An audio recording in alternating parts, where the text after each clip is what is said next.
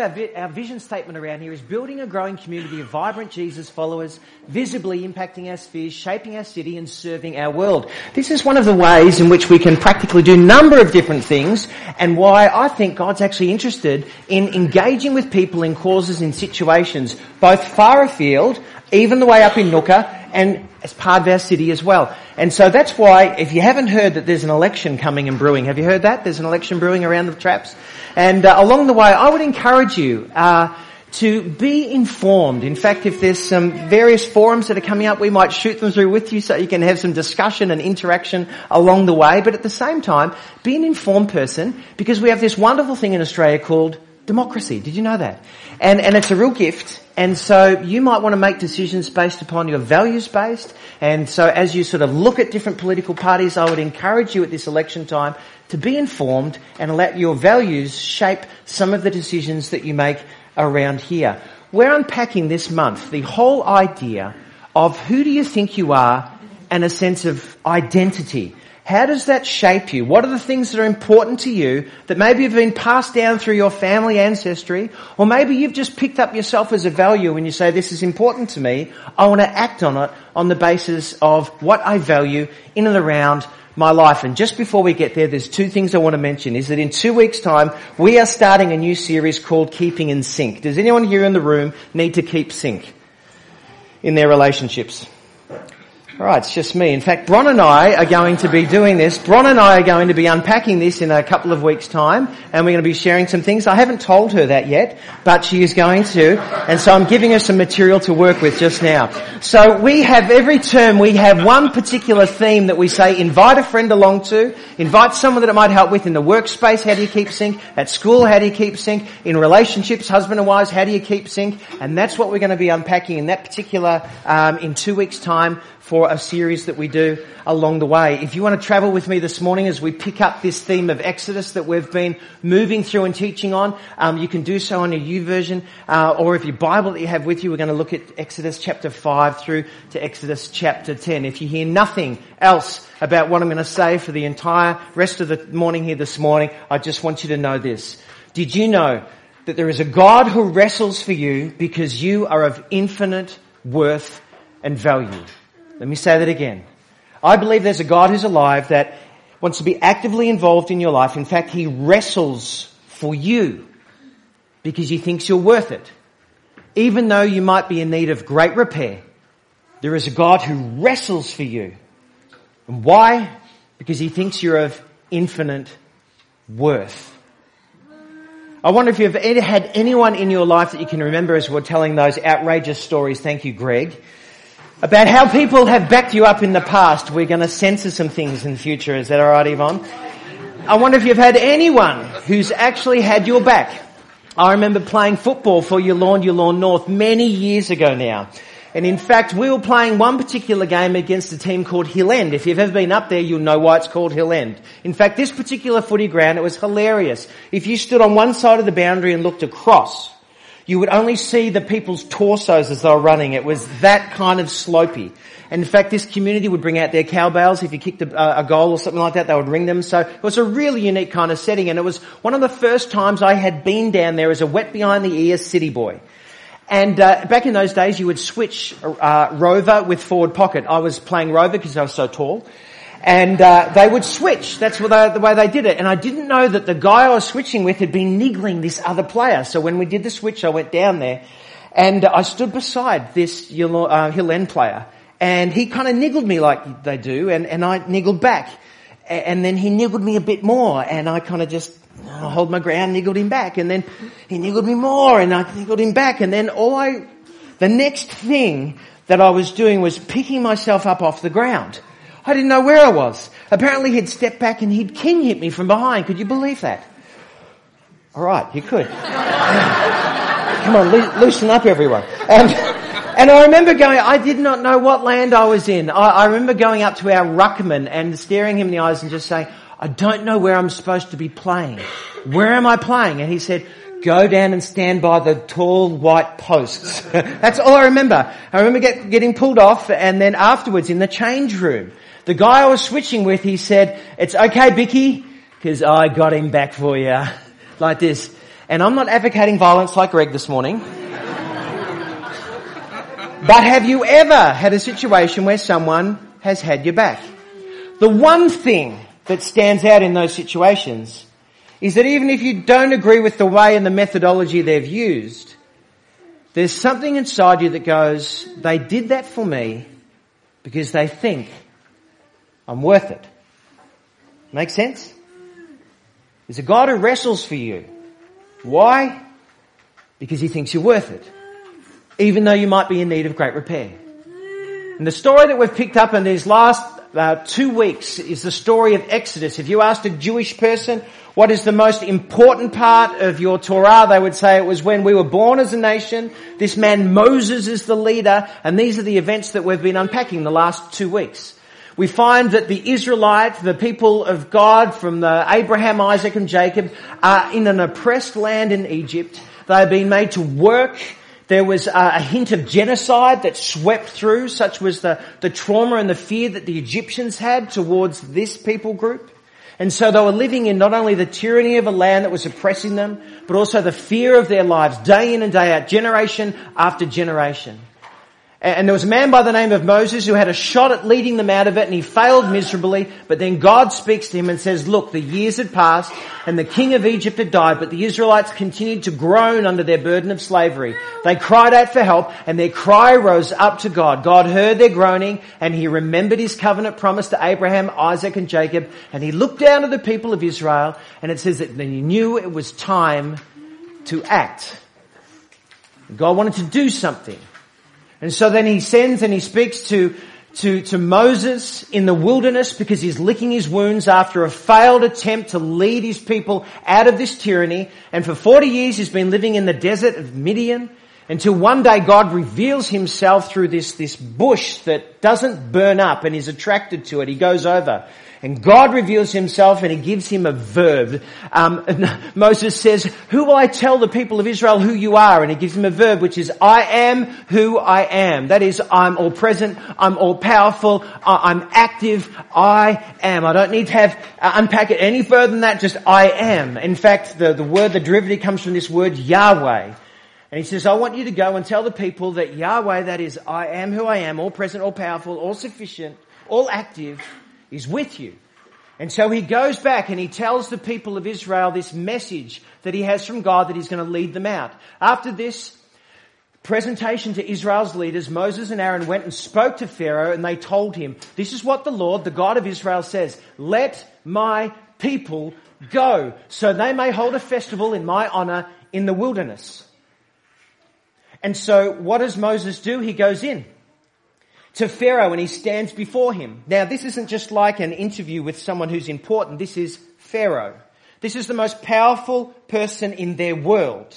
In fact, Pharaoh was considered to be like a go-between, the deities of all the different gods and goddesses of the pantheon of Egyptian.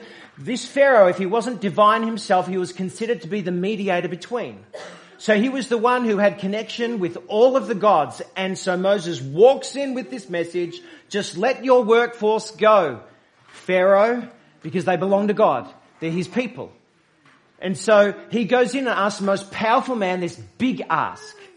And of course what happens is that the big ask of Pharaoh to Pharaoh falls to the ground. He says, is that so?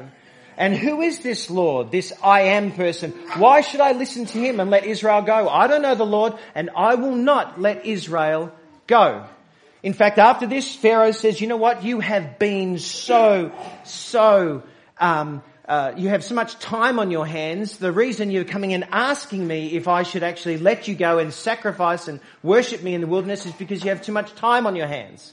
So he ups their workload. Can I get you to hit that switch thing? He ups the workload and he says, now you have to collect all of the straw and you have to keep the same quota of brick making. And then the oppression, if you like, just continues and it gets worse and worse and worse. Well, the people come to Moses and they say, we took your instruction, Moses, and it's only got worse for us. And then Moses goes to God and he says, I went to Pharaoh and did what you said and it's only got worse. What are you going to do? Has anyone here ever tried to help someone and found that it only got worse? Some years ago, I was in Box Hill Plaza. Some of you might know this. I was in Box Hill Plaza and there was this elderly man, and he was standing on the edge of the escalator. Have you ever seen people stand on the edge? And he was doing this on the escalator. He's kind of trying to step on, but he was doing this. He was kind of caught. And me being the kind person that I am, I kind of just was going up the escalator. So I thought, I'll just help this gentleman up the escalator. And so I did. I actually came and I took his arm, just under his arm here, and I said, "Sir, it's okay, I can help you on." And we just kind of stepped on like that, just stepped on. And what I didn't realise is on this escalator, this old escalator, it was kind of one of those rickety ones. Have you been on a rickety escalator before? You know the ones. And you start to kind of wobble like this on the way up. Halfway up, he was leaning on me like this. And so it was kind of embarrassing because we're in the middle of Box Hill Plaza or Central or wherever it is. And I kind of had put my arm around him like this and I kind of hitched him up to my hip like this. It's this elderly gentleman. And we're going up like this, up the escalator. And the further we got up the escalator, the more he leant into me. This is true story, I kid you not. And he's kind of leaning. And so by the time we get to the top of the escalator, I'm basically holding this gentleman up in Box Hill Plaza like this. And then we get to the top and there's that little edge, the trip switch, you know, that little step. Man, we missed that. The two of us, we just kind of tripped and we fell onto the floor. Literally at the top. I was just trying to help him, all right? We fell onto the floor. We are both on the floor. And then I look up and the worst thing ever happens, like the thing you would not imagine in 1,000 years. I look up and his leg has disconnected from his body and it's at right angles to his body. Serious. I look across and I've gone, I've cut his leg off. People ran from everywhere. People brought chairs and they're lifting him up. I didn't know he had a prosthetic leg. That's what he was doing at the bottom of the escalator. He was trying to get his prosthetic up onto the... And here I am and I'm in the middle of it all. People rush from everywhere. I've killed this gentleman. I can't believe it. I was just trying to help. And so what did I do? As all the people gathered around, they got him on a chair. What would you do? I just slinked away into the ether. I still don't know if he survived. Was there any news articles from 10, 15 years ago of a gentleman that had been lost? I don't know. Have you ever tried to... So this is exactly what happened to Moses. Exactly what happened. And then God says to him this, "Therefore I'm going to say this to you, Moses. I am the Lord. I will free you from your oppression and I will rescue you from your slavery in Egypt. I will redeem you with a powerful arm and great acts of judgment. I will claim you as my own people and I will be your God. I want you to go back to Pharaoh, the one who's rejected you, and say this." He says this to Moses, "Pay close attention to this. I will make you seem like God to Pharaoh, and your brother Aaron will be your prophet. Tell Aaron everything I command you. And Aaron must command Pharaoh to let the people of Israel leave this country." And then there's a little hitch here, a little catch. And then it says this, "But eventually," that's my word, "I will make Pharaoh's heart stubborn, so I can multiply my miraculous signs and wonders in the land of Egypt, so these Egyptians will truly know who I am." Let's just leave that there for a moment up there, because that's a curious thought. God hardening someone's heart. So then he sends him in. And he says, "This is how I want you to reveal yourself. Take your staff. And I want you to go to him and say these simple words, 'Let my people go.'" And he did. And he laid down his staff on the ground and it became a serpent. And Pharaoh looked at this and go, "Ooh, he's more powerful than, he's like the serpent deity." And then he brought in his own magicians and they did the same thing, but this staff swallowed up all the others. So Pharaoh said, no, I will not let them go. We can do that. And so then he goes back again to him and God says to Moses, "I want you to take your staff and place it over the river Nile and go and say to Pharaoh, 'Let my people go.'" And he went there and Pharaoh said no, and he did this and it turned to blood. And then all of a sudden he calls his own magicians in and they can do the same thing. Now let's just pause here for a moment, because some of you here might be going, "Troy, did you actually believe in these miraculous things? I mean, really, rivers turning to blood?" Let me say these things to you. Firstly, number one is this. If I think there's a God, then I think miraculous things can happen. Yeah? Number two, even if you don't believe there's a God here this morning, that's okay. You're welcome to be part of our community. Checking out God, that's fine. I think you'd agree with me that we both believe that miracles happen, because we're talking to one another. The whole idea that we can arrive out of literally, as the cosmologist says, space, time and chance, and that we could actually be having this interaction right now is proof to me that miracles do happen and we are them right now. So whether or not you believe there's a God who did it all or not, miraculous things strike me as being, they happen, and we're testament to that. Third thing I want to say is that if you ask the indigenous people of these cultures about spirituality, they are far more in touch, as John and Jenna would tell you, than we are. In our Western mind, we just go, there is nothing beyond the material. You go and talk to indigenous people, and it's not because they're lesser or they're dumb, but they'll say there is another world that's connected. The fourth thing I want to say is that the Bible is not a scientific manual. So if you're asking me, did hemoglobin turn up in this river? I don't know. Maybe not. Maybe. But they thought it was blood, and it was real, and it was a sign to them. Yeah? Let's go on. He goes to him again and he says, let my people go. This time when you go, tell him that we're going to send a frog plague. Frogs from everywhere. And they come. And they're in the breakfast cereal, they're in the shoes, they're coming out of their ears. There's frogs everywhere over the land of Egypt. And he says, let my people go. And Pharaoh finds that his magic people do the same thing again. So he says, no. So he sends him back again. And he says, tell Pharaoh that if he doesn't let my people go, I'm going to send swarms of gnats or lice. Could you imagine, mums? Mums, dads, hair of children. Yeah, everywhere. There is no mechanism to get rid of them. They're everywhere all over the land. And in the midst of it all, Pharaoh goes, we've got to stop this. And his magicians couldn't do it. He said, the magician said, this must be the finger of God. Bigger than our deities. But still, he says no. And he goes one more time and he says to him, let my people go, and if you don't, I'm going to send a fly plague that's even bigger than Coober Pedy. Has anyone been to Coober Pedy before? They call them raisins up in Coober Pedy because in the summertime when you open your mouth, they fly in and they're so used to it, I've been told that some of the miners just munch away. Let's move on. Let my people go. Flies everywhere. And still Pharaoh says, no, get rid of the flies, but I won't let them go. And then God gives an ultimatum. If you don't, I will send more plagues on you and your officials and your people. Then you will know that there is no one like me in all of the earth. Let my people, my son, my firstborn, go. But the Lord, it says, hardened Pharaoh's heart, and just as the Lord had predicted to Moses, Pharaoh refused to listen. I reckon it's about this time that you and I would say to Pharaoh, Pharaoh, enough is enough. Why on earth haven't you relented?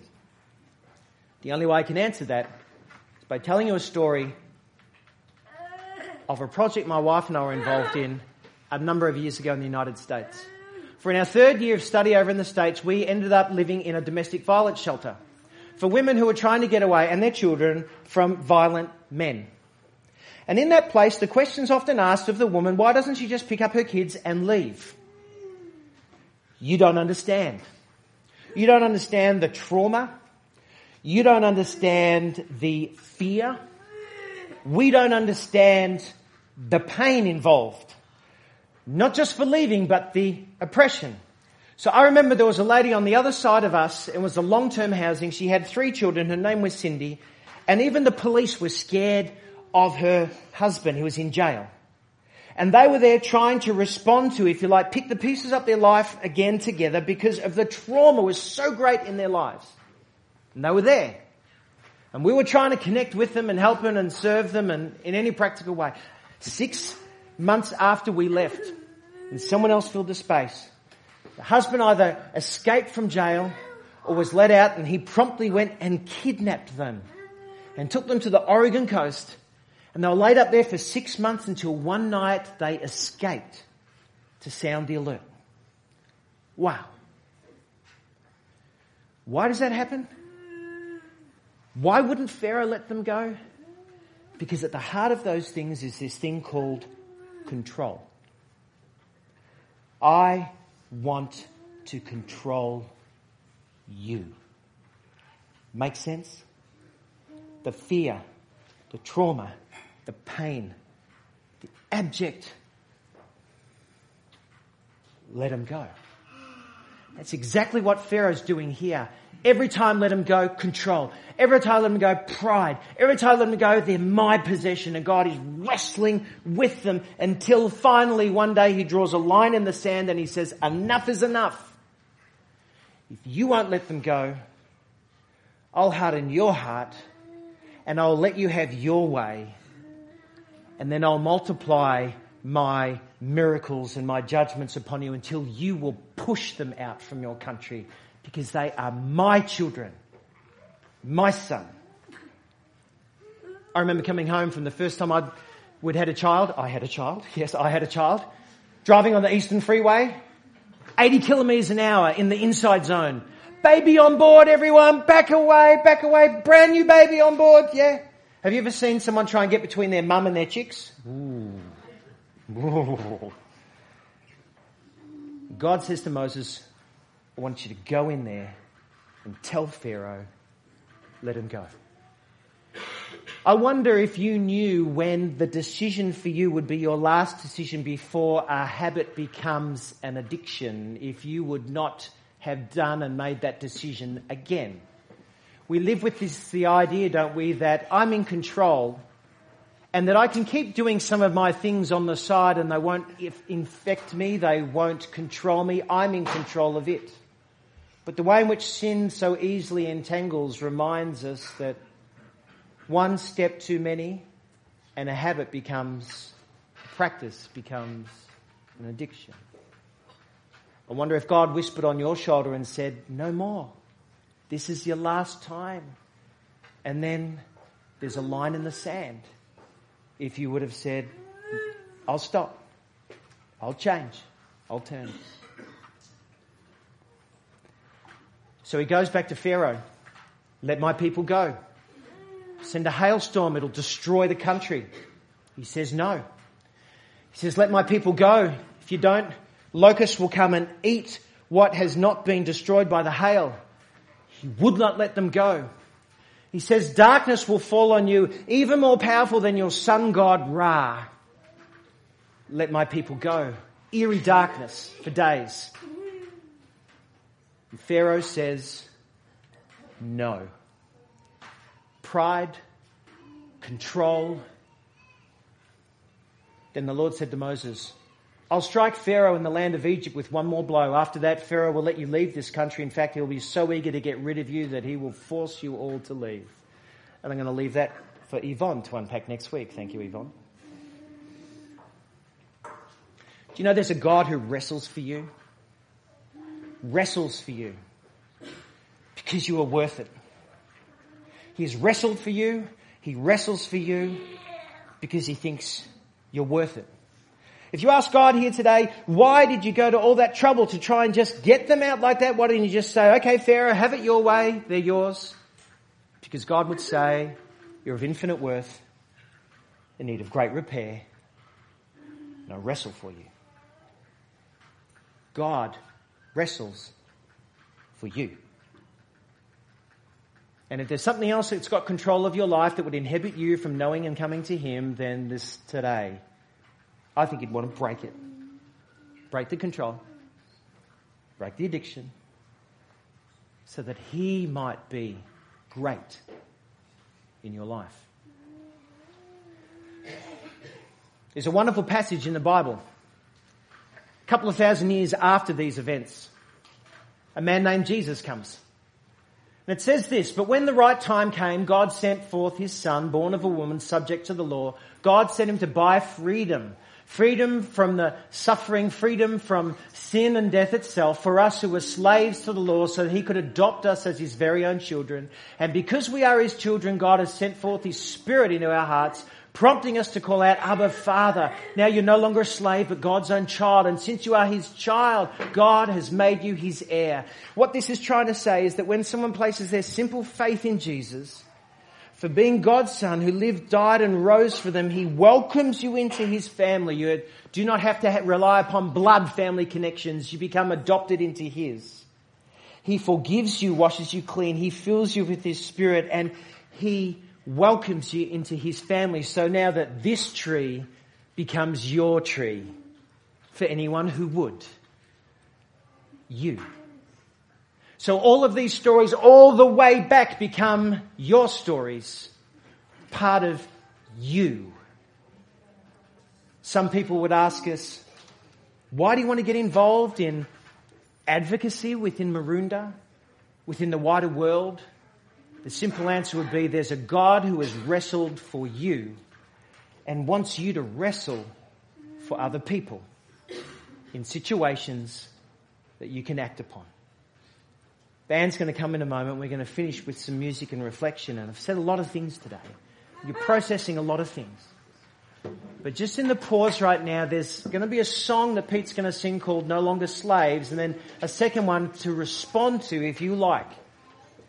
But I just want to unpack these 4 things about where all this might settle with you and mean for you today, right where you are.